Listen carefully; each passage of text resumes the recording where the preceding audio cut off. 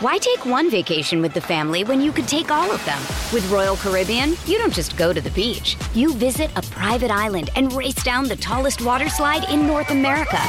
You don't just go for a road trip. You ATV and zip line through the jungle. You don't just go somewhere new. You rappel down waterfalls and discover ancient temples. Because this isn't just any vacation. This is all the vacations. Come seek the Royal Caribbean. Ships Registry, Bahamas. When you need mealtime inspiration, it's worth shopping Kroger, where you'll find over 30,000 mouth-watering choices that excite your inner foodie. And no matter what tasty choice you make, you'll enjoy our everyday low prices, plus extra ways to save, like digital coupons worth over $600 each week. You can also save up to $1 off per gallon at the pump with fuel points. More savings and more inspiring flavors make shopping Kroger worth it every time. Kroger, fresh for everyone. Fuel restrictions apply.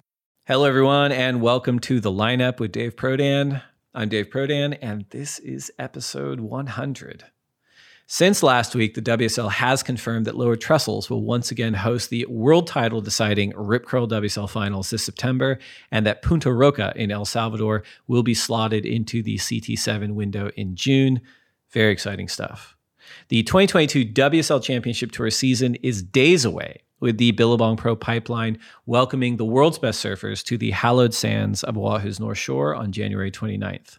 Pipeline has been hosting events since 1971, and the venue has been a staple of the World Tour since its inception in 1976. Surfers this season will be looking to put their names alongside past pipe champions such as Jerry Lopez, Rory Russell, Mike Ho, Derek Ho, Tom Carroll, Kelly Slater, Andy Irons, Jeremy Flores, and many others. And for the first time in history, the Women's Championship Tour will see the world's best female surfers take on Pipeline in competition to kick off their season as well. It all starts in just a couple of days on January 29th and will be streamed live at worldsurfleague.com and the WSL app. Do not miss it. Also, there is still time to join the Lineup's Fantasy Surfer League this season. We have a few thousand teams that we're looking to get back from last year, and we'll be looking into prize giving this season, as well as talking about the best performers from the league in the podcast every episode. To join, go to worldsurfleague.com/fantasy, register your team, and search for the Lineup Pod League in the private leagues, and then punch in the code LINEUP to enter. Very easy. All right. Episode 100. Today's guest is someone who has accomplished so much at such a young age, it's astounding.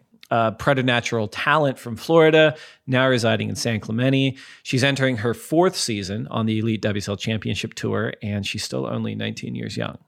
She won the Rookie of the Year award. She's won CT events on the Gold Coast, in Portugal, and at Narrabeen. She's finished world runner-up and competed in the inaugural Olympics.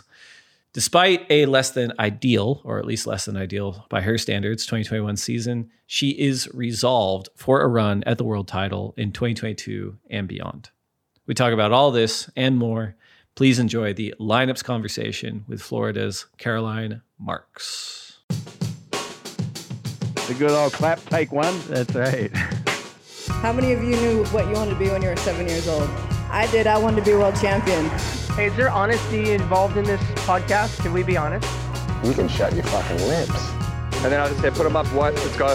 He's like, you look too pretty on the wave. Get ugly. We can talk about DMT if you want. I thought you were boxing.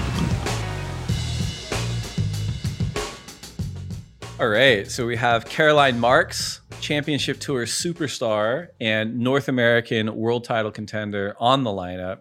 Caroline, thanks for joining us today. Oh, thanks for having me. It's good to be back.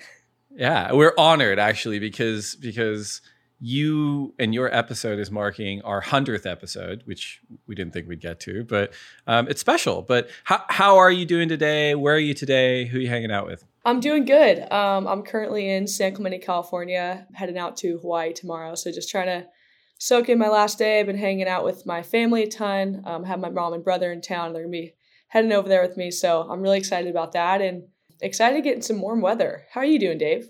It's been cold, and the waves have been pretty fun up here in Ventura County. But I had this moment the other day where I'm like, I don't know if it's me and I'm getting older, but I'm cold and I've got like really good wetsuits and I feel great when I'm surfing, but I'm like, I am cold. Like, And I went and checked the water temps, and I'm like, oh yeah, it is like, we're around like 54 degrees up here. And that's a little bit colder than it usually is in winter. But I'm like you, I'm looking forward to getting over to Hawaii here in about a week and just change of surf attire, if nothing else. Absolutely. No, I'm from, being from Florida, it's the cold weather is not my favorite thing in the world. So yeah, if I can never put on a wetsuit again, that'd be awesome. But we love it. And it's, like you said, the wave's been really fun here. So it's cool. But definitely looking forward to surfing all day in a bikini. It should be awesome. Well, this episode's going to drop days away from the commencement of the 2022 WSL Championship Tour, with the season starting at the Billabong Pro Pipeline on January 29th. This is the first time that the Women's Championship Tour will be competing formally at Pipeline. What has been your preparation like? What's it been like for your preparation for this event in the lead up? Have you been surfing specific spots? Have you been working on fitness or equipment or a little bit of everything? How have you kind of approached the start to this season? Yeah, it's so exciting. We're starting at Pipeline. It's kind of crazy. I think coming into Pipeline for me, it's I think of, I don't know. I feel like all the girls that are, on the tour now have never really, surfed an event out there. I know maybe a few have an expression session, but it's kind of new for everyone. And that, to me, that's really exciting. No one really has an advantage. And it's kind of just like a, open playing field, and you just don't really know what's going to happen. So I did go out to Hawaii over Thanksgiving and try to spend a bunch of time out at Sunset and at Pipe. And, I think the best practice for Pipeline is surfing Pipeline. So just trying to figure out the lineup, even if I didn't catch any waves or whatever, just trying to see what the best guys out there were doing and just really trying to soak it in and just get, I think the more and more time you spend out there, the more comfortable you get. So, Pipeline has so many different personalities. So just trying to, surf it anytime it breaks, really. And I worked pretty closely with Matt Biolas and Mike Parsons as well to try to get all my boards dialed. And I should be getting like 10 new boards today. So that's really exciting. And yeah, I'm looking forward to it. I've been surfing T Street the last couple of days. I don't know how good a Pipeline practice that is. It's the Pipeline of the West Coast, is the San Clemente community like to call it, right? Yeah. For sure. But I'll be heading over there tomorrow, so I'll be getting there nice and early. And looks like there's going to be a lot of days to get out there before the waiting period starts. So that's always really exciting. And yeah, I'm just trying to put my head down and just I guess go for it and enjoy my time out there and really embrace the challenge, because it's obviously scary and new, but that's exciting. So I'm looking forward to it. It's such an interesting thing because they've been hosting events at Pipeline since 1971. It's been a staple of the World Tour since the World Tour's inception in 1976. There's never been a women's event there before, a CT event, until now. But I think it's one of those spots where the disconnect between the photos you see and the reality is maybe as stark as it gets, right? Because when I was a kid, you're looking at magazines and you're like, that's a very nicely shaped barrel and that looks pretty cool, like standing right in that. That must be pretty easy. And you get there and you realize, like, holy crap, like the lineup itself is this living entity. All these people, it's shifting around, like backdoor is an entirely other situation. Have you kind of found, I mean, you kind of said it before, where the more time you spend out there, the more comfortable you're going to get. But it just feels like even trying to train out there is a pretty wild experience. Yeah, for sure. No, you said it. You kind of nailed it, Dave. You said, yeah, when you look at Pipeline, you're like, it's kind of something you draw in your notebook as a little kid. And then you get out there, you're like, this is a lot scarier than I pictured.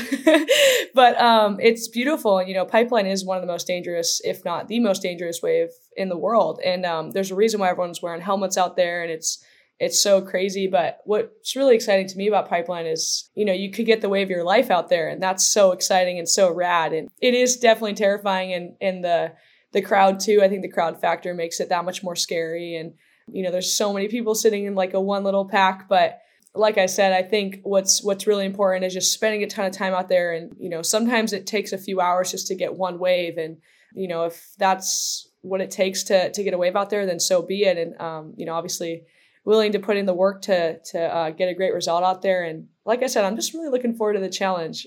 And I'm excited to push myself and stoked to be part of this moment in history. There's never been a CT event out there for the females. So that'll be sick. And all the girls are so gnarly now. And I do believe we will do very well. And hopefully we have a great forecast. And yeah, it should be really fun. I'm looking forward to it. Me too. Well, let's talk about last season, which was really kind of 2 seasons, right? Because we had the non-season of 2020 when it felt like every few months we're like, well, we'll see. We might get the tour back up, and that clearly hurry up and wait. Yeah, it's like this is the most radical hurry up and wait situation we've ever had, and that kind of bled into the recommencement with the adjusted sort of COVID calendar in 2021.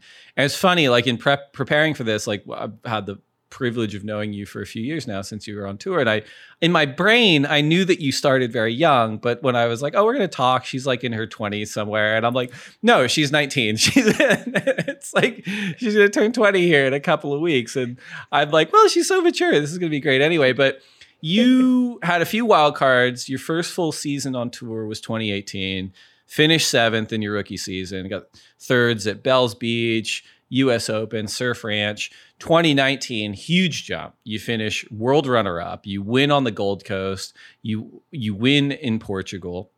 We have the non-season of 2020, and then this really hectic year in 2021. And even your season getting started was tricky with, false positive COVID test and getting into Australia. Can you talk to us a little bit about how the beginning of the 2021 season unfolded for you and where your head was at once you finally put your jersey on there? Yeah, for sure. Wow. No, it's so interesting you say like the 2020 season. I think a lot of last year at the 2021 season, I was always going, oh yeah, last year, I had such a great year last year. And I'm like, wait a second, that was 2 years ago.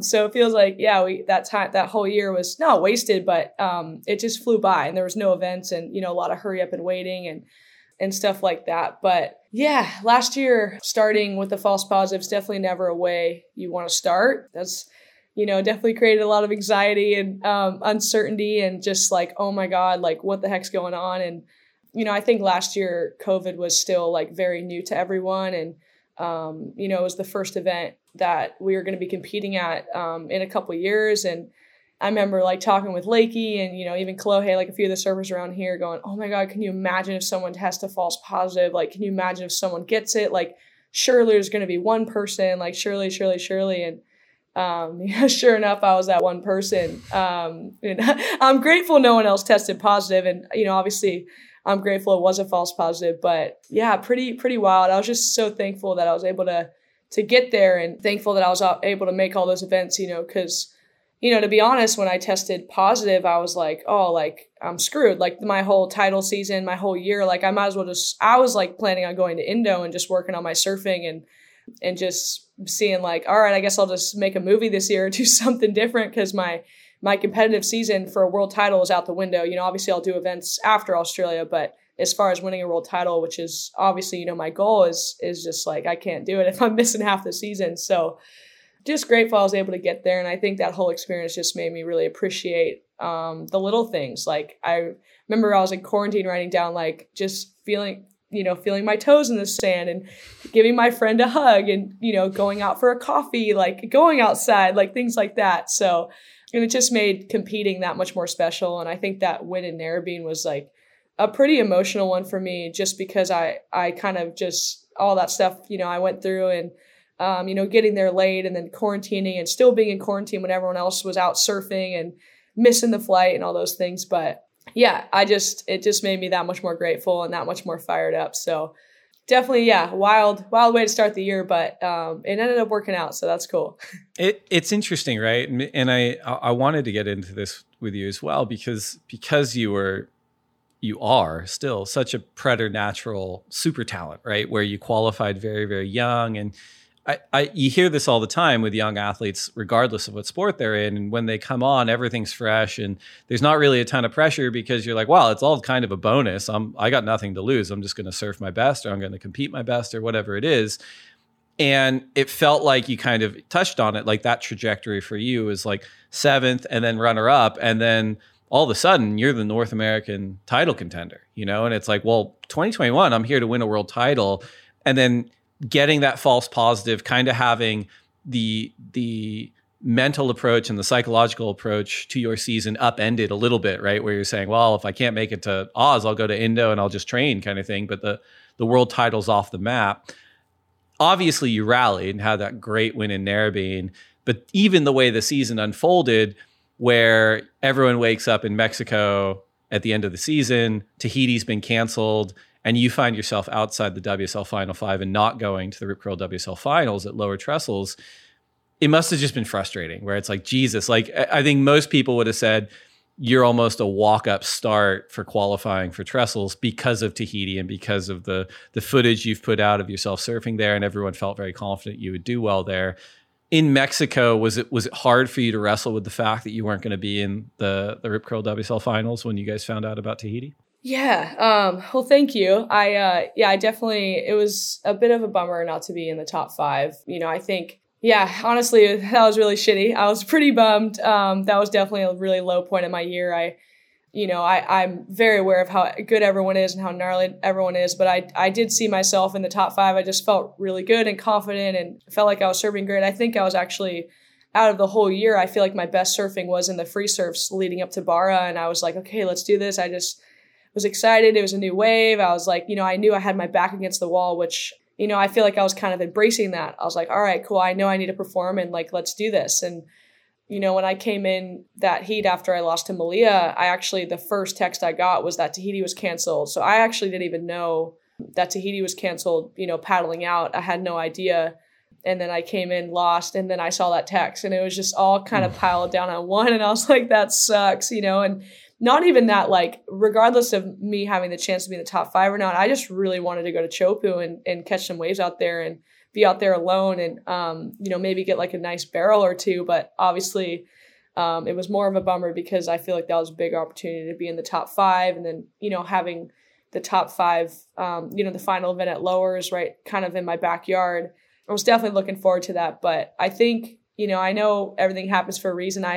It's only my fault. So that really stung. And I went down there and watched, and it was really hard not being in that. But I think it kind of lit an extra fire for me to just work extra hard and be like, okay, I really don't want to miss it next year. And that really, really stung. So definitely not a way I wanted to end the season. But like I said, it's already the 2022 season's already coming up, and I'm really fired up. So it should be fun. Since you were down there, what did you think of the surfing performances at the Rip Curl WSL Finals? And had you been part of that top 5, do you give yourself a good chance for having one on the day, right? Because you would have seen everyone surfing and how well they surfed, or maybe in some cases, maybe not surfing as well as they could have because of whatever reason. Do you think that you would have been a shot for the world title had you been in the finals last year?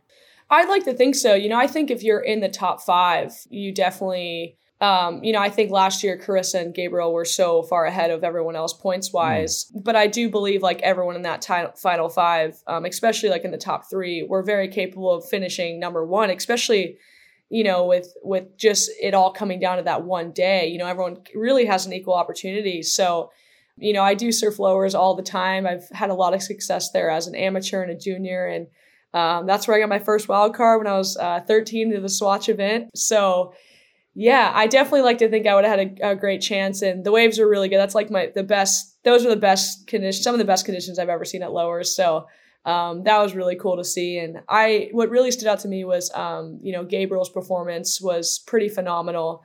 I know it's crazy, being so far ahead. Him and Carissa really had everything to lose, and they both performed and they got it done, which was pretty incredible. And I remember watching Tati beat Carissa in that one heat, and I was like, holy smokes, it's the whole year's coming down to this one heat. And, if it was any other year, she would have won the title, like in the last event even maybe, and she would have clinched it in Mexico. So that was pretty crazy to watch. But yeah, the waves were phenomenal, and that made it 10 times worse. I was like, oh my God, it's firing, of course. But it was super cool. That I'm stoked that, the WSL got amazing waves, and they got amazing waves to perform on. And Gabriel was doing backflips, and Carissa was doing big carves. So it was really, really cool to watch and really inspiring. So that was fun. Yeah, in the women's world title, when you say it came down to one day, it came down to one maneuver, right, with Tatiana. And there was that kind of, and I was up with the judges after the event, and I kind of asked them, like, well, if she hit that last section and completed it, which on the day she'd actually hit more kind of radical, critical sections and been fine, would she have gotten the score? And they said 100%, and it was just that funny kind of, in between like her second and third maneuver, she wasn't sure if she was going to do two or one big one, got a little bit hung up and didn't finish that wave. And it's wild that the world title came down to that moment in a lot of ways. That was hugely entertaining. No, absolutely. It's so crazy too, because I feel like even in the 2019 season, you know, for myself, I remember I had a wave against Stephanie in the quarters. And, you know, I know the day before I had clinched the Olympic spot. And the next day I was like, okay, now I got to focus on the world title. And I remember falling on this turn. And I just remember maybe if I would have made that you know, maneuver, I probably would have made that heat. And then I would have been against Carissa for the world title in the next heat. So it's crazy how, you know, I honestly, like every heat, every little moment, it kind of, every heat is a world title heat. And, you know, it's crazy when you look back, you're like going, oh my God, that one little turn or that one little thing. And I know that must have really stung for Tatiana, and especially, you know, getting all the way to lowers and having such a great season and knowing she would have got the score if she would have just made that maneuver. And that's really what it comes down to when you're in that top 3 or top 2 picture. It comes down to one little decision or turn or moment, and it's crazy. And that's what makes it so special when you win, because it really all needs to come together to get that top spot. So yeah, I think you make such a good point, right? Because every year since 1976, it always comes down to a moment, you know. And I think with the redesign, the idea is, okay, can we design it in a way so that the moment happens between the best surfers of the season at a world-class wave in the final heat of the year, which it was great to see. And as we announced today, this is a week before this is coming out, but we announced today, we will be going back to lower trestles. So you're going to have another crack at it in September if the season works out for you. Yeah, I know. I actually did a call yesterday with Eric and Jesse and a few of the other surfers, and we heard that it was come back to lowers. So I definitely wasn't mad at that news. And yeah, another chance to be, you know, hopefully fighting for a title at lowers this year. And that's definitely going to be a really big focus for me this year. And, you know, I'll do everything I can to get there. So yeah, that's epic. I'm very happy on that news. You mentioned qualifying for the Olympics, which for as topsy-turvy as 2021 was, that must have been an incredible experience to be a part of. And I know you've talked about it quite a lot, but can you kind of give us like a summary of being in Japan for this historic moment, how the waves treated you, the competition, et cetera, et cetera? And I know it wasn't the result you wanted, but must have been amazing to be a part of it. Yeah. The Olympic experience was, it was incredible. I definitely think one of, if not, you know, highlights of the year, and definitely, you know, one of the highlights of my life. It really, when I was there, it was crazy. I had like zero idea what to expect. I didn't watch any videos. I just didn't know anything about the wave or what it'd be like. And you know, to be honest, I never really watched the Olympics growing up because surfing was never in the Olympics. So I just didn't really care. I was like, you know, all I care about is surfing. And, you know, obviously I'd watch Simone Biles and Lindsey Vonn and, you know, little snippets and things like that. But yeah, I really just had no idea what to expect. And in a way, I think that was really special because I just had no expectations. And no matter what happened, I was just like, this is going to be such a rad experience. And it exceeded all expectations. And now that I've been there, I think I can see why the Olympics is such a massive deal and why it means so much and why it's such a big deal to win and podium and to be there and be the Olympian and stuff like that. So it was phenomenal and so cool that we got to go to Japan. And, you know, it was awesome. We had waves provided for us because leading up to the event, it was pretty much flat. So, and we had the sickest team ever, really. Like we all, you know, stayed in the house together and it was like one big family kind of. It was actually kind of sad leaving. Like I remember I was kind of like bummed. I was like, oh, I feel like we all like bonded really well and, you know, serving such an individual sport. So it was kind of fun to root on, you know, your teammate, even though we were all there to obviously, you know, win our individual medals. We wanted our teammates to do good. We wanted, you know, I wanted to be in the final with Carissa and I wanted John and Kolohe to be in the final together. So that was really fun and definitely a memory and a time I'll never forget and I'll cherish forever. So it was really special. You know, we joked about it at the start of the conversation about, you know, your maturity notwithstanding, you're still only 19 and you've just been on this unbelievable kind of rocket train the last few years in terms of your trajectory from qualifying to really becoming the North American standard bearer for performance and our title contender for this region, the Olympics and contracts and all of this kind of having to grow up and become an adult, which you're still probably in the process of becoming in a pretty bright spotlight. Like none of us, like most of us don't have to do that. Like we're allowed to make mistakes and screw up and no one sees it. It's just your parents slapping you in the head or something. But it just seems like such a radical thing in terms of creating stress. I'm wondering if after last year, after Mexico, after watching the finals go down, we had this gap, right, in the last couple of months.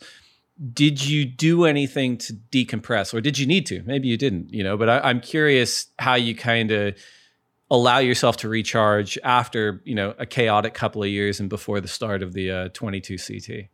Yeah, no, that's a great point to bring up. I definitely have the personality of kind of just all or nothing and just go and never stop. And, like you said, I'm still a teenager, so I have tons of energy and I just want to do everything. I want to surf 100 hours a day and train 100 hours a day and go out at night with my friends and dance till 4 a.m. and just like do everything, and that's just, I guess have the energy to do that. And I think last year, to be honest, I think I just put a lot of pressure on myself and, in the 2019 season, just having, being so close to that title, making the Olympics, I was like, anything worse than second is kind of a bad year. And that's pretty crazy because it's so hard to get second. And, so I really, I guess if in my head, I was like, if I don't win the title, this is a bad year, which is so wild to think. And, where I think the 2019 season, I was more focused on just surfing my best. And I think that's kind of the one thing I really reflected on this last year. And,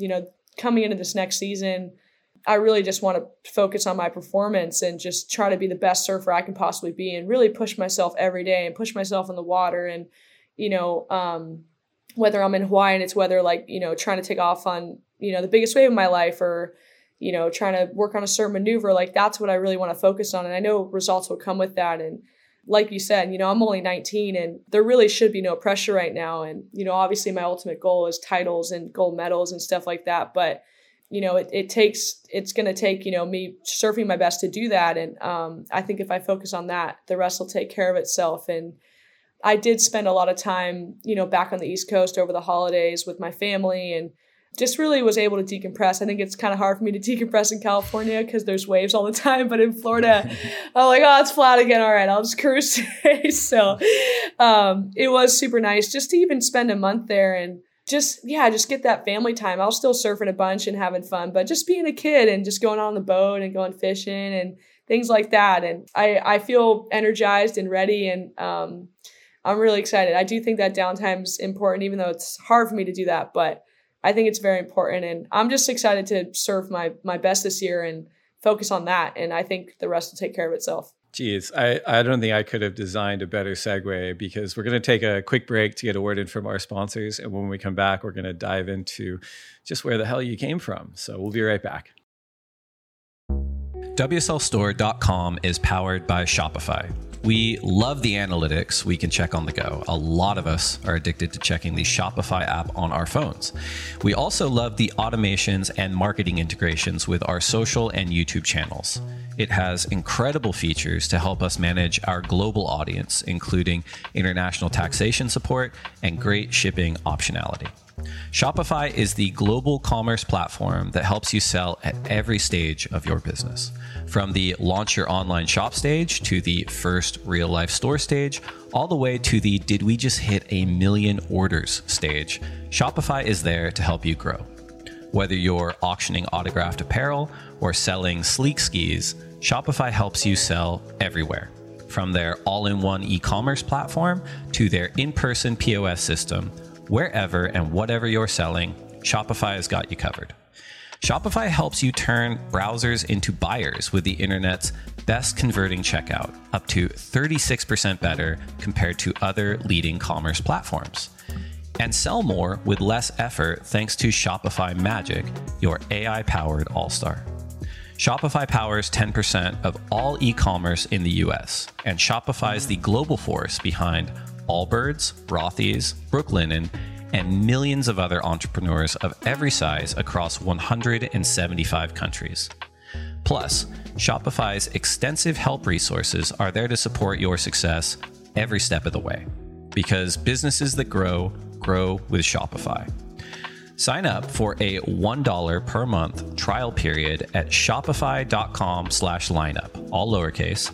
Go to shopify.com/lineup now to grow your business no matter what stage you're in. Shopify.com/lineup.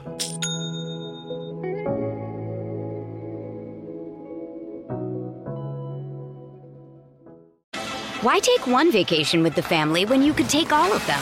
With Royal Caribbean, you don't just go to the beach. You visit a private island and race down the tallest water slide in North America.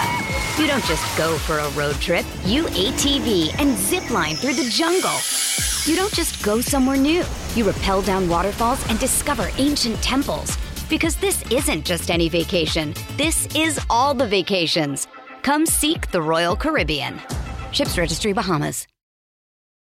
So you just mentioned getting to go back and spend a month back home in Florida on the East Coast and how that was very helpful in terms of decompression. But tell us a bit more about that. Like, where were you born? Where were you raised? What was your family like? Mom, dad, siblings? Where did Caroline Marks come from?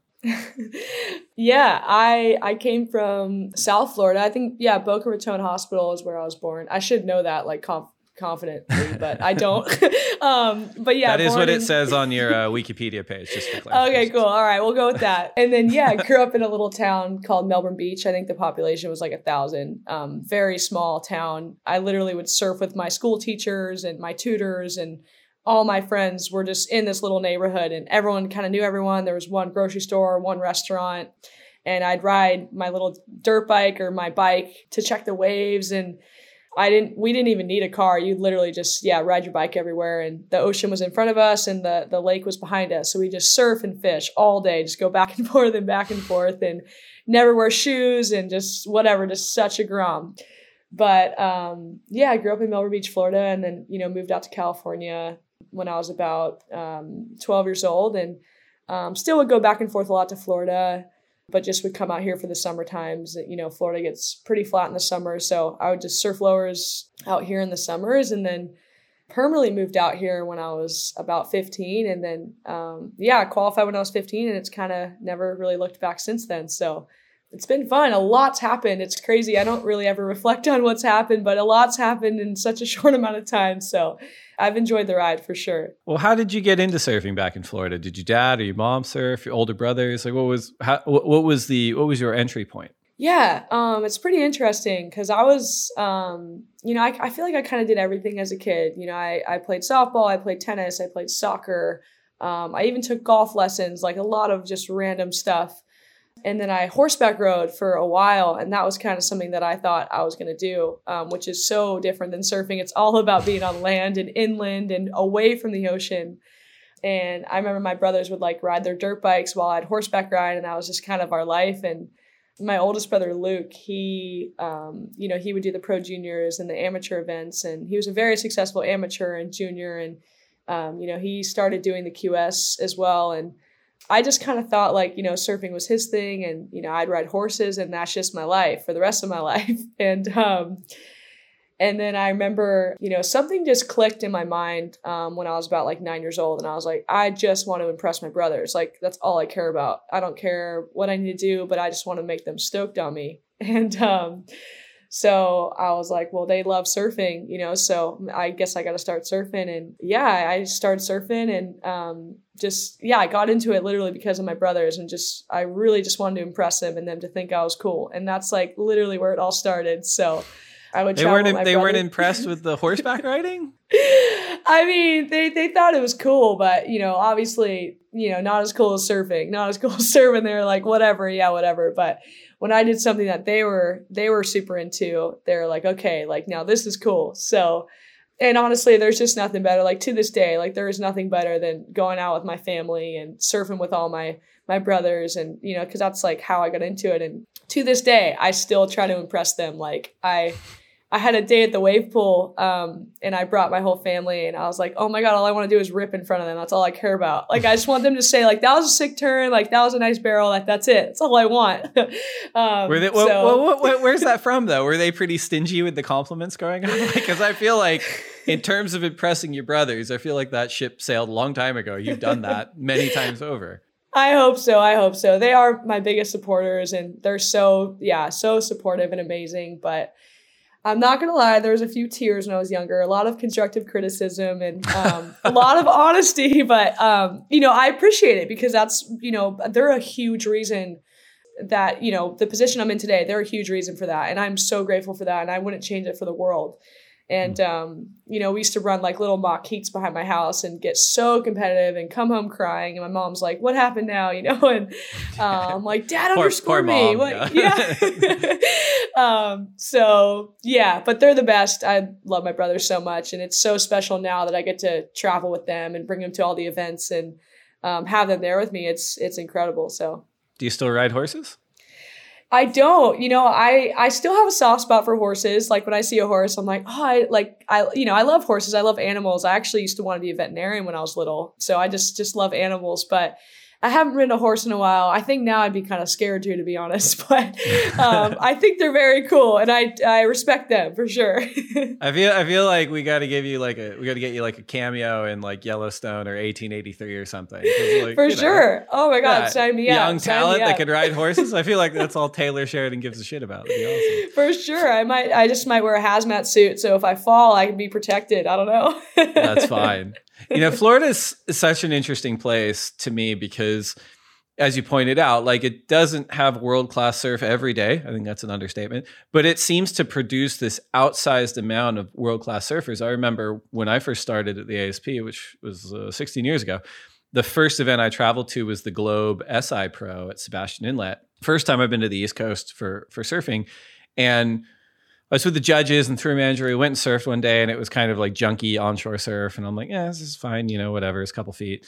And then overnight, we woke up the next day. We actually were staying in West Melbourne, which was an experience. But we woke up and it was offshore. And I'm like, oh, this will be so fun. And then they're like, no, it's actually really bad. If it's offshore, it's dead flat. Dead flat.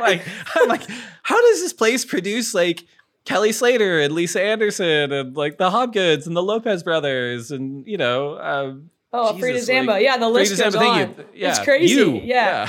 Oh, no, it is so crazy. Like, you're so right. And I think a big part of the reason why there's such great surfers that come out of Florida, I just feel like no one from Florida is really jaded. We can't be.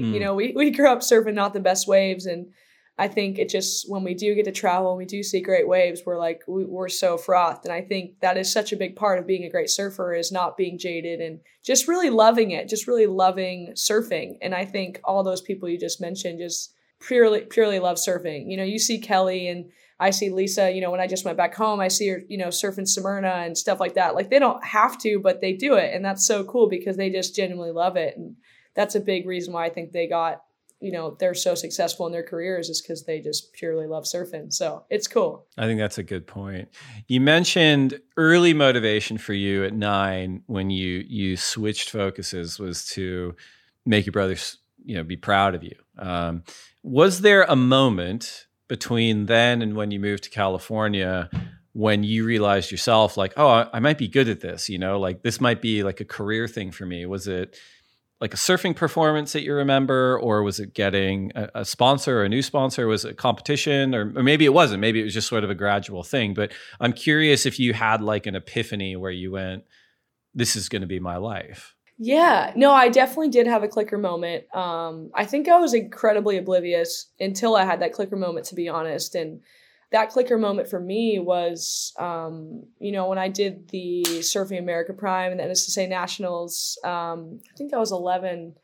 Yeah, I think I was 11. And I did the U12 girls at Lowers. And I was just incredibly oblivious. I was like, oh my God, there's a huge scaffolding. Like all these girls are so gnarly. Like the waves are big. What the heck? Like what's going on? And I just really entered it because my brother did it. And I was like, sure, I'm here. Might as well enter it. And I remember winning the U12 girls and, hearing of all the girls that were in the final with me. I heard about them and how good they were. And I was like, well, if I beat them, then that means I'm pretty good too. And I just remember that was kind of the clicker moment for me. I got sponsored by Fox, and, my brothers carried me up the beach, and I got this big trophy and all this attention. And I was like, oh my God, this is the coolest thing ever. I just surfed perfect waves. And I just, I got this massive trophy, and it was just this coolest moment ever. And I think that was kind of the clicker moment for me. And I was like, all right, I definitely want to do this for the rest of my life. Like, there's nothing better than this. And I just never really looked back since then.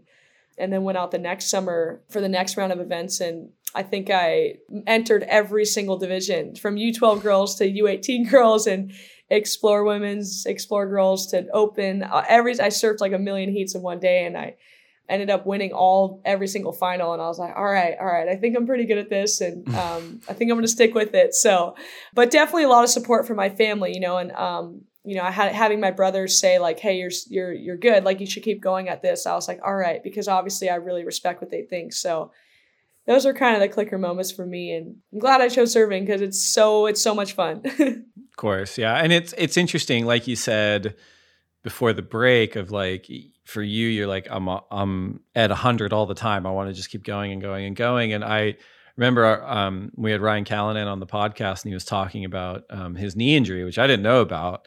And he had this really radical knee injury. And it was one of those things where he basically couldn't get better unless he stopped surfing every day. But he said this thing that I thought was really profound. He goes, surfing's so fun that it's so impossible to say no to it, right? Where it's like, yeah, I want to get another wave. I want to surf another session. I want to go on a boat trip. I want to do another contest. Like, it's always yes, because it's fun. He goes, but it's hard to pace yourself because of that, in the sense of like, okay, I have to balance my life a little bit. I can't keep going. And in his case, he couldn't keep going physically the way he was because his knees would have given out on him, right?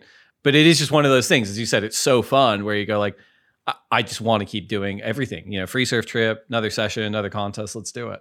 Oh, absolutely. And that's like one of the things, like you said, that's so cool about surfing and so unique, is that it never gets old. Like, there's a reason why there's people that surf until they can't walk anymore. They're out there on a longboard or whatever. And it's just every session, like, the waves are new. Like, every wave is different. Like, there's no such thing as the same wave. And it just never gets boring because it's just, always fresh and new. And like you said, there's so many waves you can surf. And I feel like chasing swells and, working on a specific maneuver, like, you can really never master surfing. And I think that's just what keeps you going forever and ever and ever. And it's just the most fun thing in the world. And I don't know, there's nothing like it. So he made a really good point. He's right. Surfing is the best. And it's just so fun. That's really it. It's so fun. You mentioned, the support of your family, and I've had the privilege of meeting, your parents and your brothers, and they are incredibly supportive. So much of your success competitively and sponsorship wise and sort of really international stage wise has come at such a young age. It feels like it was almost essential to have like a very strong supportive family group around you for you to navigate that as well as you have. Oh, absolutely. I'm so grateful for my family and, my friends as well, my coach, trainer, everyone. It really does take a team to, get where you want to get. And, a lot of what we do is mental, because at a certain level, everyone is so good and so talented and works so hard that it does come down to having that amazing support crew. And I'm really fortunate that mine's my family. And I made it like a thing this year where I'm like, I really want to bring someone from my family to every event. I think last year, with COVID, kind of just not really being able to bring, my family, or just kind of only, being able to bring like one person. I think it made me really realize how important it is to have that, support crew around you and support system. And that's what makes our journey so special, is getting to share it with the people that you love the most. And sometimes when I'm on the road, what gets me most stoked is watching my brother get a really good wave and seeing that smile on his face. And that makes me so stoked. And sometimes I remember that more than, a good contest result or something. So it is really special. And like I said, I'm grateful for it. And I'm stoked that, my brothers surf as well. And that's so cool. I get to bring them everywhere and we just surf all day and eat great food and make great memories. There's nothing better. Yeah, that does sound really, it's very cool to have something extra to be surfing for sure. Earlier you mentioned when you're back on the East Coast, you would surf with your school teachers and then your tutors. At some point, you started doing homeschool, I'd imagine, just because of the training schedule and the travel schedule and opting to pursue a career. Is that right? Yeah. I started homeschool, I think I was in 5th grade, I remember, because that's when I'd come out to California a lot. And so, yeah, just with like my travel schedule and stuff like that, started doing online from 5th grade onwards, really, and graduated over 2020. I think that was the highlight of my 2020 was graduating high school. And then, yeah, never really looked back since then. I just kept surfing. I've spoken to a bunch of surfers, most of them CT surfers, who had similar experiences where it was, at some point it just became untenable to keep going to public school because of the travel schedule. Do you have any sort of regrets about that? Do you wish like, I wish I'd had those experiences going to school, or you kind of like, I kind of hit the lotto in what I'm doing anyway? I wouldn't say I have any regrets going to public school. I think that, or being homeschooled, I should say, I think that like, traveling the world and getting great waves and sharing those memories with my family and my friends around the world is, it's way more fun to me than going to prom or homecoming or, whatever. So, definitely don't have any regrets, but I do think school is important and I encourage everyone to go to school. But I definitely don't have any regrets on that. I feel like I hit the lotto, like you said. So all I really want to do is surf. Yeah, I went to a couple proms, and everyone's mileage may vary, but getting to go to Cloudbreak it's up there. So yeah, for sure. And there's nothing wrong with like prom, all that stuff is so cool. But I think for me personally, I just rather, go chase a really nice swell and try to get barreled. And that sounds way more fun to me. Now, when you and the family moved to San Clemente, to the West Coast, was that in part or 100% because of your career choice?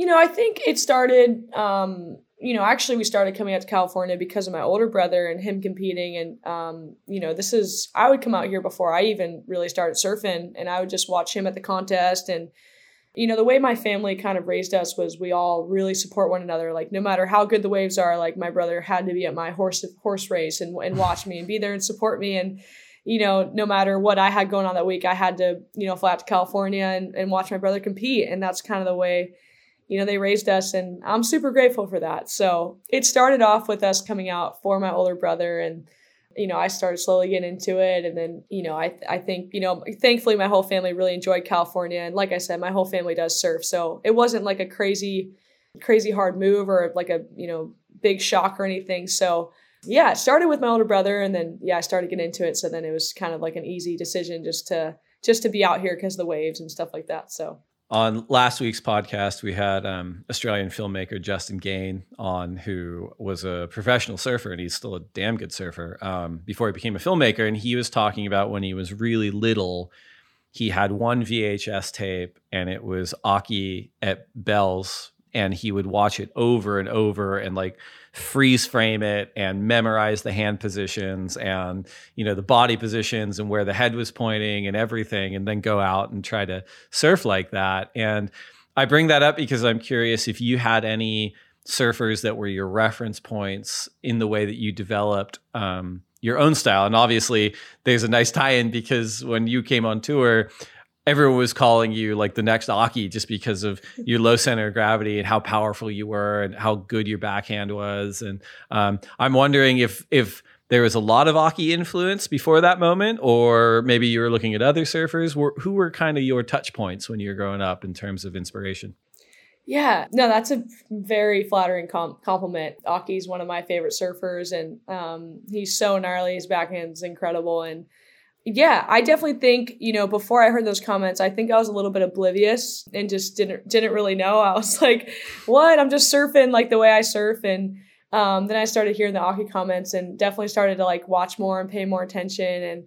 And I was like, oh my God, he's so gnarly. And now I watch Aki all the time. I also love watching Bobby, and Clay Marzo's another one of my favorites. Those are some of my favorite goofy footers. Yeah, to me, I think growing up, obviously just being from Florida, I think I really was inspired by Kelly Slater and Lisa Anderson, and I watch them all the time. But yeah, just being compared to Aki is incredibly flattering, and I take a lot of notes from him now. That's for sure. Always watching. You mentioned the first time you competed at lowers was in the CT, it was as a wild card at 13, 2015 Swatch Women's Pro.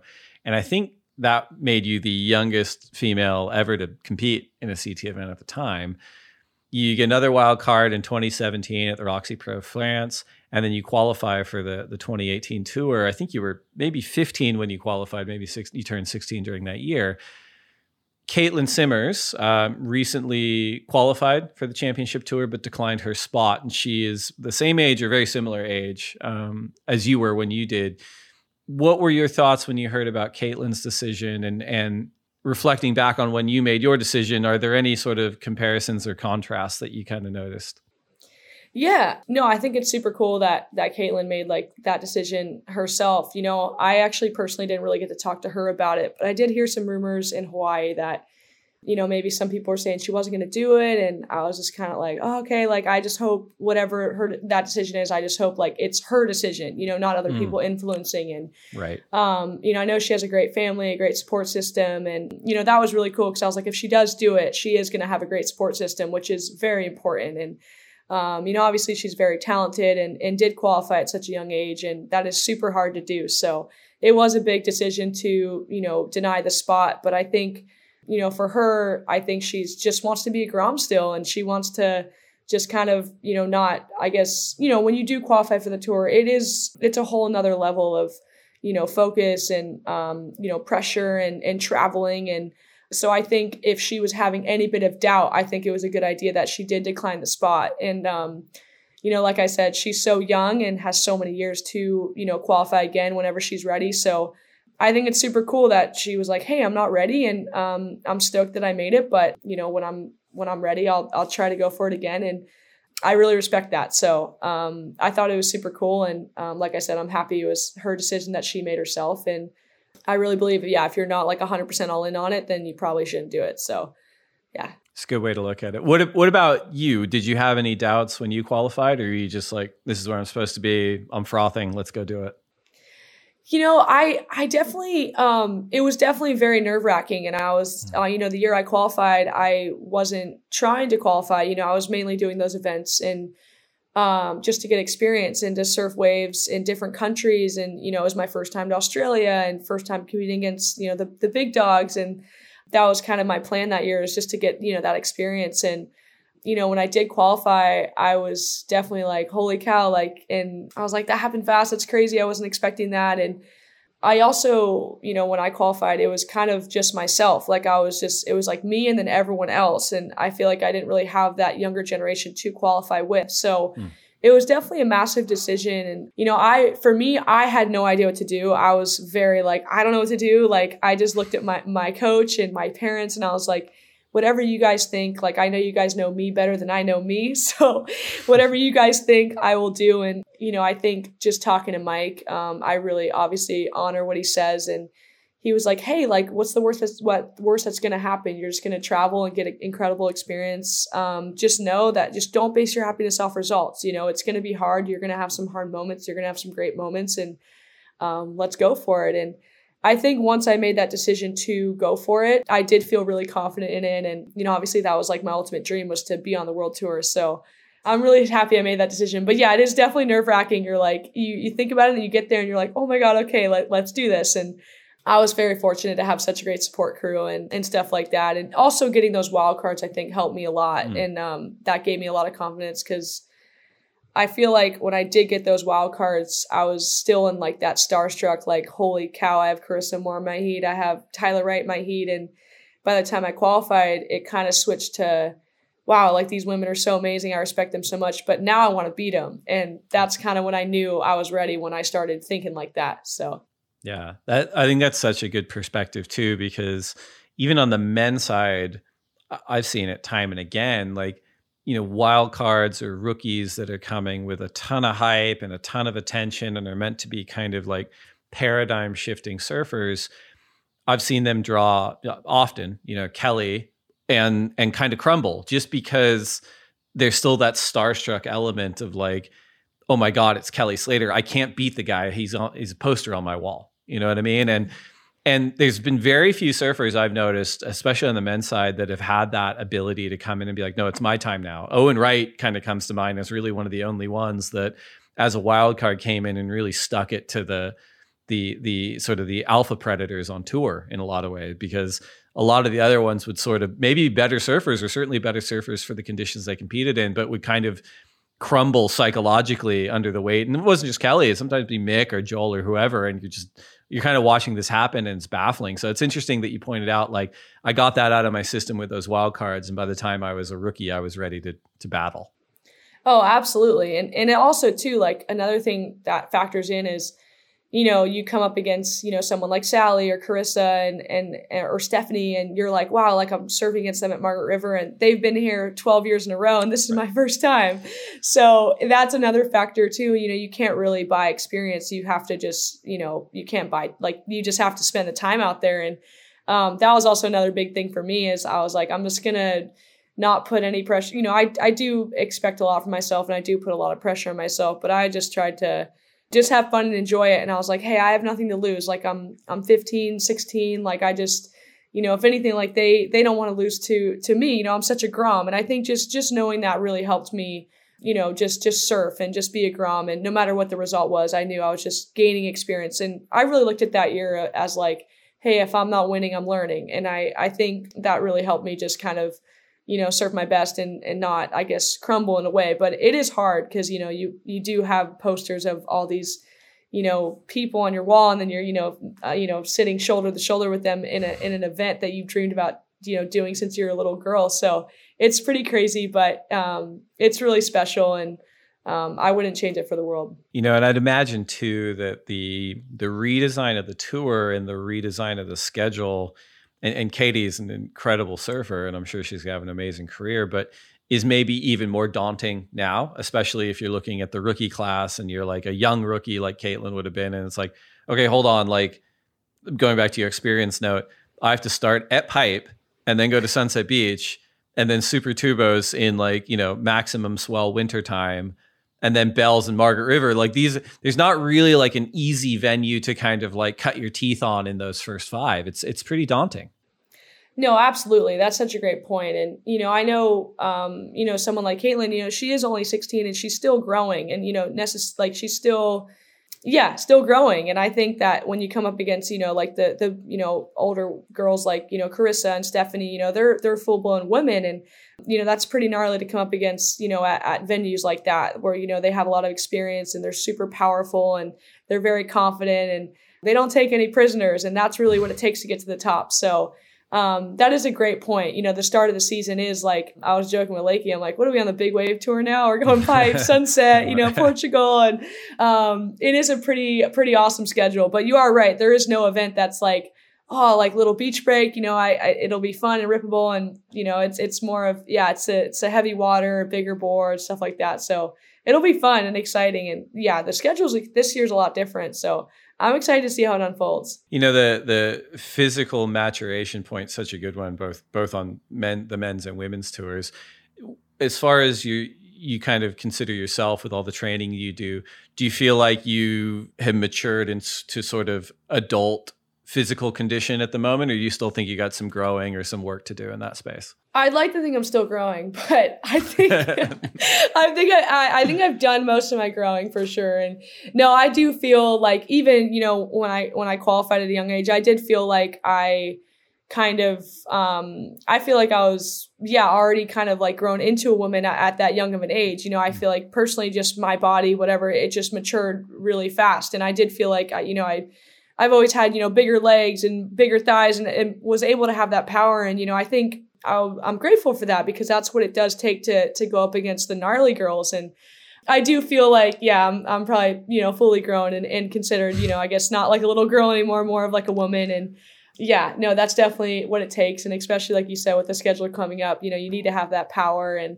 you know, power surfing, you know, hasn't died. Like, you know, look at someone like Carissa and Tyler and Stephanie, like they've all won titles because of how strong and gnarly they are. And I think that's, yeah, super important.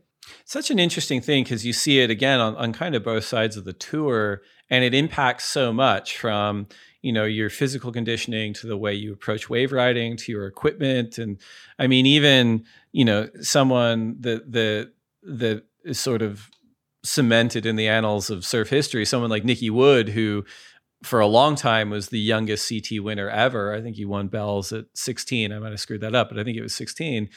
And he was sort of the godson of Mark Richards, and he was slated to be like, this Australian title contender for decades and decades. And I think the story goes that he grew something like 12 or 14 inches in 1 year, and it just blew his knees out, and he wasn't able to recover physically and wasn't able to get his equipment dialed. And that was kind of the story of it.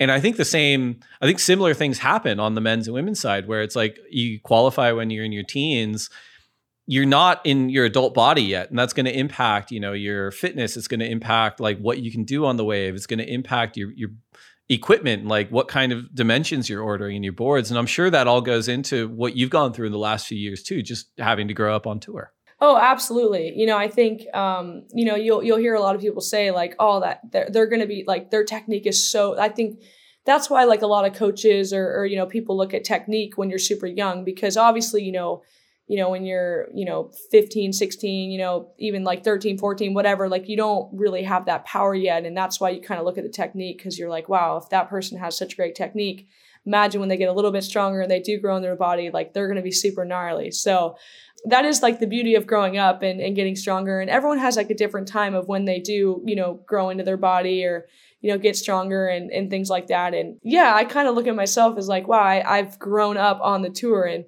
I kind of laugh like looking at myself, like when I first qualified it now. And, I don't know how much has changed, but it is funny to just like look at it now and see that. But it is true. Like, it is funny. Like you did come up with a good point. Like I said, like a lot of people look at technique when they're younger because, when you're that young, you don't necessarily have that strength yet, which is totally fine. And that's what comes with age. So we got a couple more topics and we have our listener questions for you. But first, we're going to take one more quick break to get another word in from our sponsors. We'll be right back.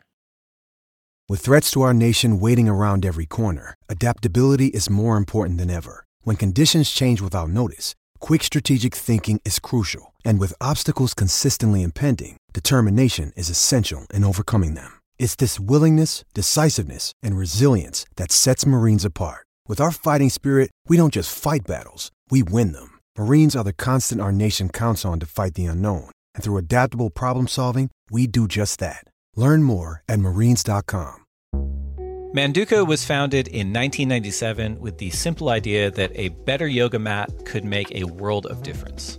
For generations, Manduka has revolutionized the yoga space by providing purposely crafted products that enable a more joyful practice, whatever that looks like for you. The collaboration between Manduka and Gerry Lopez honors Gerry's profound dedication to both surfing and yoga disciplines. The limited edition collection showcases Gerry's signature camouflage print inspired by his surfboards. It fuses his iconic surf style with Manduka's commitment to quality and sustainability, offering everyone a unique expression of their practice. We all know that having the right gear is essential, and a yoga mat is no different. Feel the benefits of yoga with Manduka's soulfully engineered, eco-friendly products designed to inspire your practice wherever you go. The Manduka and Gerry Lopez collection want to inspire you to practice yoga however you choose to. And from now until June 10th, you will get 15% off of all products when you visit manduka.com with the code THELINEUP15. That's manduka.com, code THELINEUP15.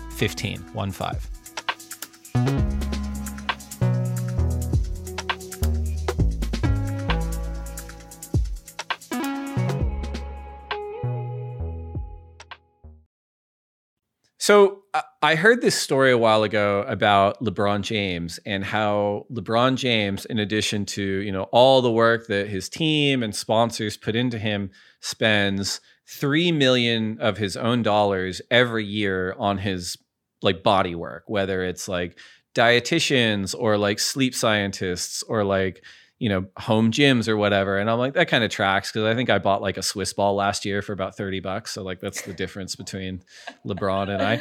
But I bring it up because like it's obviously lent itself to him performing at a very high level for so much longer than anyone thought was possible. And I think we've seen a similar thing in surfing lately, whether it's sort of Mick Fanning and his fitness or Kelly and his sort of freakish fitness. But it feels like longevity has become a big part of the equation at the CT level of surfing in recent years. And I bring it up because I'm curious as to, at 19, the road in front of you is completely wide open. How long would you consider doing the championship tour and chasing world titles for?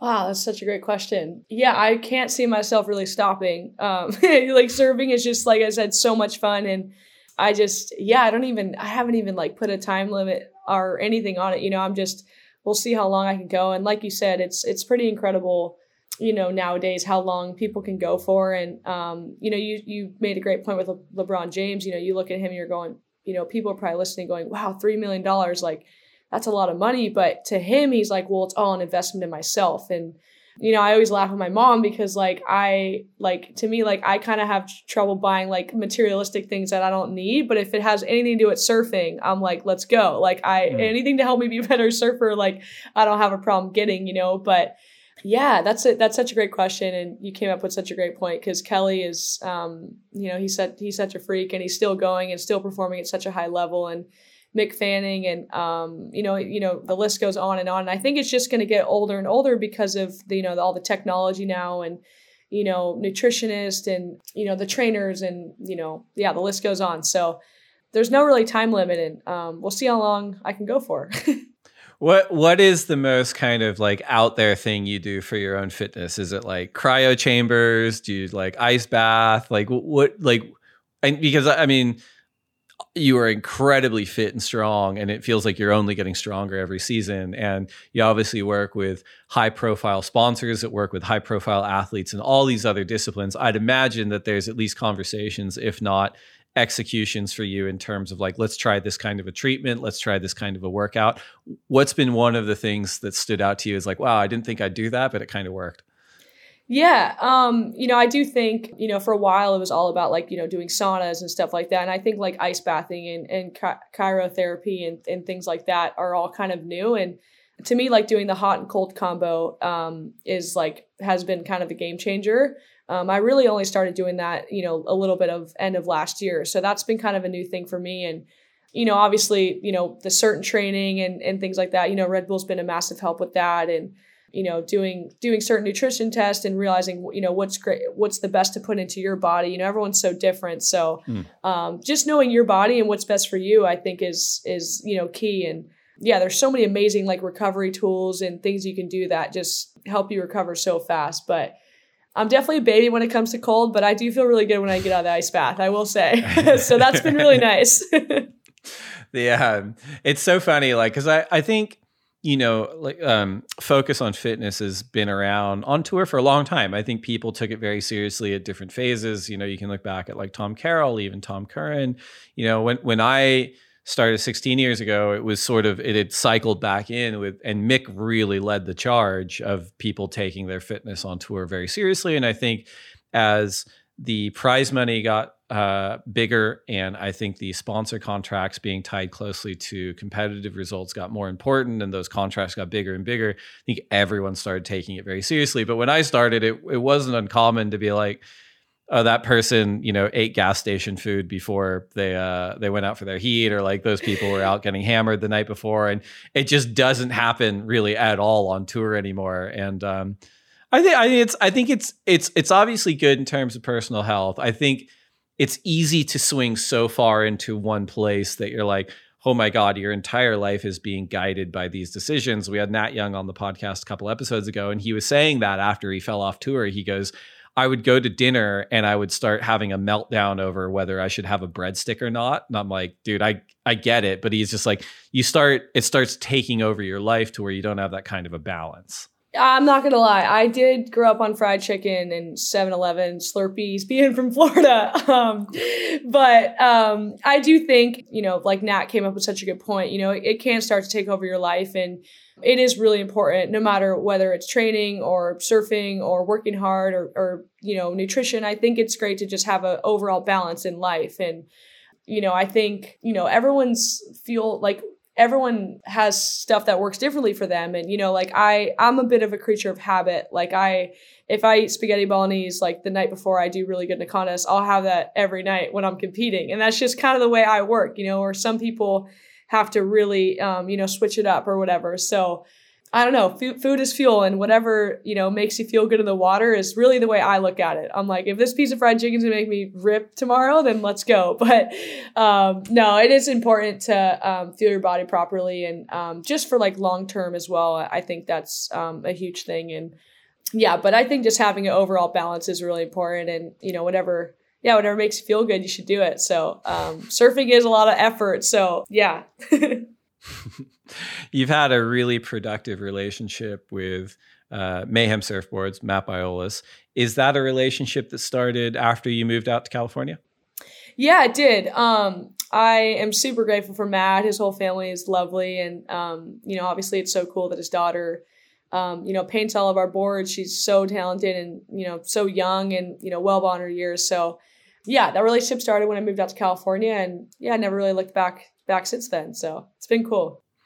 And you talked about, shortly after recording this, you're going to be picking up a 10-board quiver for pipe. Question, are those boards both for pipe and Sunset? Are some for one spot, not the other? How do you go about that? Yeah, I was actually on the phone with Mike just before this, and we were kind of, like I told you, I don't really know much about surfboards. That's why I'm grateful I have Matt and Mike and some great people on my corner, because if it was up to me, I'd be riding a door out there. So, yeah, I do have specific boards for pipe and, specific boards for Sunset. They are two completely different waves. So, yeah, I'm excited. I think we're trying some new things. I think for pipe, some different rockers and foams in different places. A lot of the thing that pipe is, catching the wave is very important, your entry into the wave. So where Sunset's more of an open-faced, a lot of paddling, a lot of carviness and things like that. So two different quivers, but I'm excited about it. And Matt's worked really hard, and he's the best. So I have a lot of confidence in them. And I, really can go to Hawaii with brand new boards and just be confident that they're going to be good. So it's really nice knowing that. This is one of my favorite questions to ask CT surfers about equipment day to day for them, because they tend to fall into kind of two broad camps. On the one hand, they're the surfers who are like, yep, when I'm competing, I have my Ferrari boards, but when I'm not competing, I'll take out, a fish or a single fin or something kind of wider or something in a different technology just to have some fun.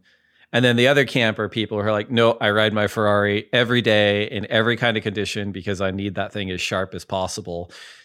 Considering Mayhem is so well renowned for having such a wide variety of boards, I'm curious as to which camp you fall into. Do you ever get to experiment and play around, or are you just on, I'm keeping my weapons as sharp as possible every session?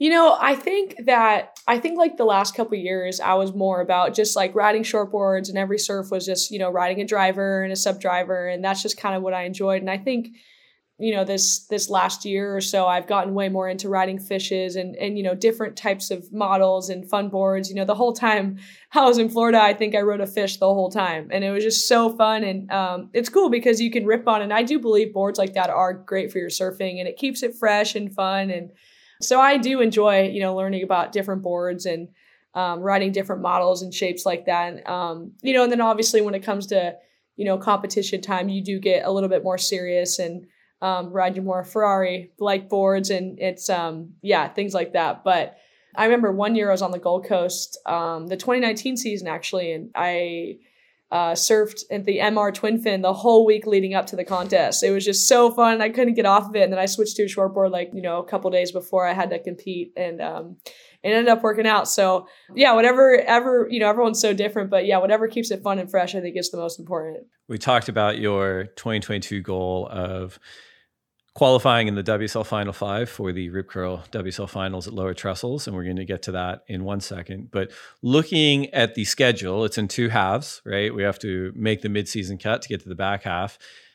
On either side of the cut, we've got Pipeline, Sunset Beach, Super Tubos, Bells Beach, Margaret River. And then the back half, we have Garajagan, Punta Roca in El Salvador, Saquarema, Jeffreys Bay, Tahiti.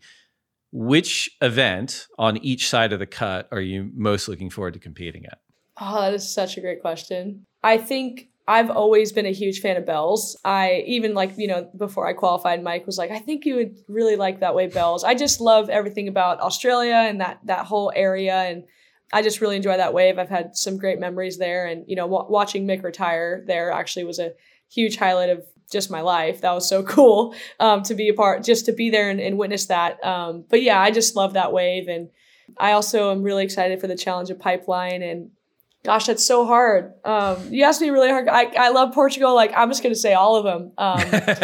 But yeah, I'd say bells, Pipeline, Chopu is obviously one that's really hard to steer away from. So I know I might have picked all lefts, but those are my except bells. But yeah, those 3 waves I'd say. But that's hard. I'm excited about all of them. I like it. And the Rip Curl WSL Finals has a unique format. It's a linear format where the 5th seed surfs against the 4th seed, the winner surfs against the 3rd seed, the winner surfs against the 2nd seed, and then the winner of that surfs against the number 1 seed for 2 out of 3 for the world title. Presuming you're not the number 1 seed, which number do you want to be in heading into the finals this year? That's so hard. I think that it's tricky because if you're not number 1, then second's kind of like third, and third's kind of like fourth, and fourth's kind of like fifth. So, I mean, I will say, watching this year how it played out, first and second did do the best. I think it is important, saving energy, being fresh, things like that. So if I'm not first, then ideally I'd like to come up second or third, because I guess that's really the same. But yeah, ideally you go in there first, but maybe second or third. I don't know. But yeah, you got to get there first. So that's an interesting topic. It's interesting, right? Because I think you're right. On the women's side, I think the surfers were gassed by the time they got to Tatiana at number 2. And then Tatiana ended up losing to Carissa at number 1. On the men's side, you had Italo surfing in that number 2 spot, which is kind of like the hot seat, you're coming in cold. You've only got 1 heat to do it compared to the number 1 seed who at least has 2. And Felipe was able to kind of bulldoze Italo and then get to Gabriel. So it's such an interesting thing. I look forward to seeing how that dynamic plays out in the future. And I absolutely look forward to seeing you as soon as this season competing. I think it's gonna be a lot of fun. Thank you. No, that's a great point. I guess first or third, would probably, it sounds like those are kind of the best numbers to be in, just so you either get a warm up or you're first and you save all your energy and you're just like, all right, I'm putting everything into these first two heats. So it is interesting how it plays out, and yeah, hopefully I'm there to experience it. I hope so too. Well, we have a few questions from the Instagram community. Our first question is from @WesWeber4, who asks, what is your dream finals destination? Oh man, that is a great question. I think it'd be pretty phenomenal to be finals destination. I think it'd be pretty phenomenal to win at a wave, with a lot of history, somewhere like Pipeline or somewhere like Chopu. But it is pretty hard to go past Lower Trestles, pretty much in my backyard, and my whole family would be able to be there. So it's a very hard question, but yeah, I'd say one of those 3 places would be really special. Yeah, Lowers has got a lot of history too, and even places that don't have history, like Macaroni, so you can throw that in for sure. Or Cloudbreak would be amazing. That would be, oh my gosh, that'd be incredible. So that's a hard one. I'll sit here and name every surf spot you've ever heard of if you let me sit here long enough. Well, and we talked about how you're going to be on tour for another 100 years, so you're going to surf a lot of them. Oh, we'll see. But I enjoy it, so we'll see. All right, the next question is from @C Lonnie, who asks, do you think the pressure as a star rookie took a toll on your mental health? I guess we talked about that a little bit, but I think that's more of a direct way to ask. It's a great question. I definitely think last year was the year I kind of put the most pressure on myself, which is weird because it was like my 3rd year on the tour. So maybe a little bit, but I will say I was super fortunate just to have such an amazing support crew. And I think it would have definitely taken a toll on my mental health if I didn't have such an amazing support crew with me. So yeah. That's a good answer. Final question from the Instagram community that we selected was from @David Belfus, who asks, what long-term goals have you set for yourself that you can share with your fans? Great question. Long-term goals. I would say, yeah, definitely, world title and gold medal would be my long-term goals. Those are definitely high on my list. And it'd be really cool to also make like a rad movie with a bunch of girls and do something cool like that. So yeah. Those are good goals. Well, thanks to the Instagram community. We're now down to our final segment, which is the lightning round presented by Michelob Ultra Pure Gold. These are 10 questions for you to answer as quickly as you can. If you could only have one board set up for the rest of your life, a single fin, twin fin, thruster, quad bonzer, or finless, which would you choose? Oh, thruster for sure. I think I had a dumb answer last time, so I'm going thruster this time. Coffee or tea? Coffee. I've gone to the dark side. I'm gonna have to compare your answers to when we had the three-person panel. Last time I did this, this has changed. I remember. Yeah, I was like 17 last time, so I'm interesting now. Yeah, it's a lifetime ago. Yeah, lifetime. Burrito or pizza? Oh, pizza. Last book you read? I see how I don't have an answer right away. That's bad. It's really bad. It was actually called The Energy Bus. Yeah, Energy Bus. That's a pretty quick answer for this podcast. Best surf film ever? Man, it's a really hard one. It's pretty hard to go away from Kelly Slater Black and White. That's a pretty amazing film. One wave you never have to go back to? Rottnest Island. That's so bad. I actually like Rottnest, but that looked pretty fun. Yeah, I'm not gonna complain if I don't go back. There's definitely way worse waves out there. That is just the quickest thing that came to mind. Nothing against Rottnest. I love that wave, but other side, basically another planet. Yeah, yeah. Too far. If you only get to surf one wave for the rest of your life. Oh my gosh, that's a really hard one. I love going left, and I also love going right. I want to say cloud break, but I feel like that'd be hard. I'd probably have to say trestles, honestly. Perfect trestles with nobody out. Be pretty hard to beat that. That's a good answer. Best person to share a lineup with? Oh, my whole family. The best. Worst person to share a lineup with? You're going to make people hate me if I answer this. It's okay if you don't want to answer, but you probably have an answer is my point. You're probably like, I know who it is, but I'm not going to say it. I absolutely have an answer, but we'll pass on that one. I don't want to upset anyone. That's fair. I mean, often the answer agnostic of gender is like the top 34 every time. Yeah. Not going to lie. There's a few on there that are they're special big wave cases. hogs. Yeah. Believe that. Last one. Okay, finish this sentence. I will next achieve a state of happiness by paddling at a pipeline. I love it. Caroline Marks, absolute privilege to have you on. Extra special because it's our 100th episode. Congrats on all your success, and we really look forward to watching you here in a couple weeks on the 2022 WSL Championship Tour. Thank you so much. Thanks for having me. That was super fun.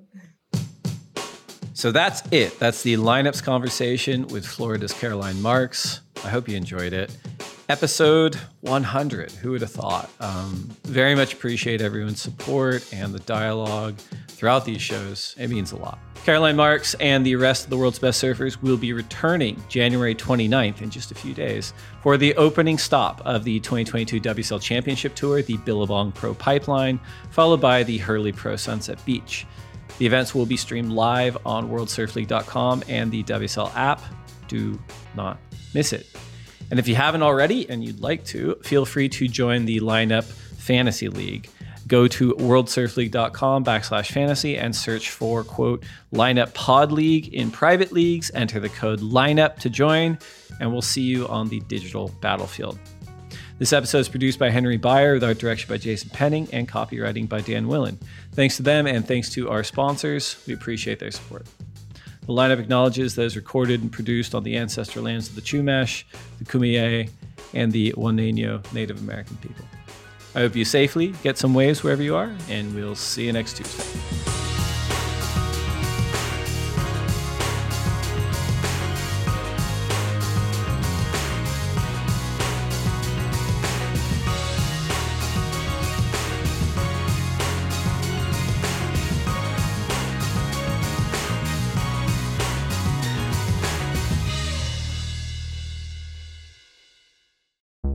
WSLStore.com is powered by Shopify. We love the analytics we can check on the go. A lot of us are addicted to checking the Shopify app on our phones. We also love the automations and marketing integrations with our social and YouTube channels. It has incredible features to help us manage our global audience, including international taxation support and great shipping optionality. Shopify is the global commerce platform that helps you sell at every stage of your business. From the launch your online shop stage to the first real life store stage, all the way to the did we just hit 1 million orders stage, Shopify is there to help you grow. Whether you're auctioning autographed apparel or selling sleek skis, Shopify helps you sell everywhere. From their all-in-one e-commerce platform to their in-person POS system, wherever and whatever you're selling, Shopify has got you covered. Shopify helps you turn browsers into buyers with the internet's best converting checkout, up to 36% better compared to other leading commerce platforms. And sell more with less effort thanks to Shopify Magic, your AI-powered all-star. Shopify powers 10% of all e-commerce in the US, and Shopify is the global force behind Allbirds, Rothy's, Brooklinen, and millions of other entrepreneurs of every size across 175 countries. Plus, Shopify's extensive help resources are there to support your success every step of the way. Because businesses that grow, grow with Shopify. Sign up for a $1 per month trial period at shopify.com/lineup, all lowercase. Go to shopify.com/lineup now to grow your business no matter what stage you're in. Shopify.com/lineup.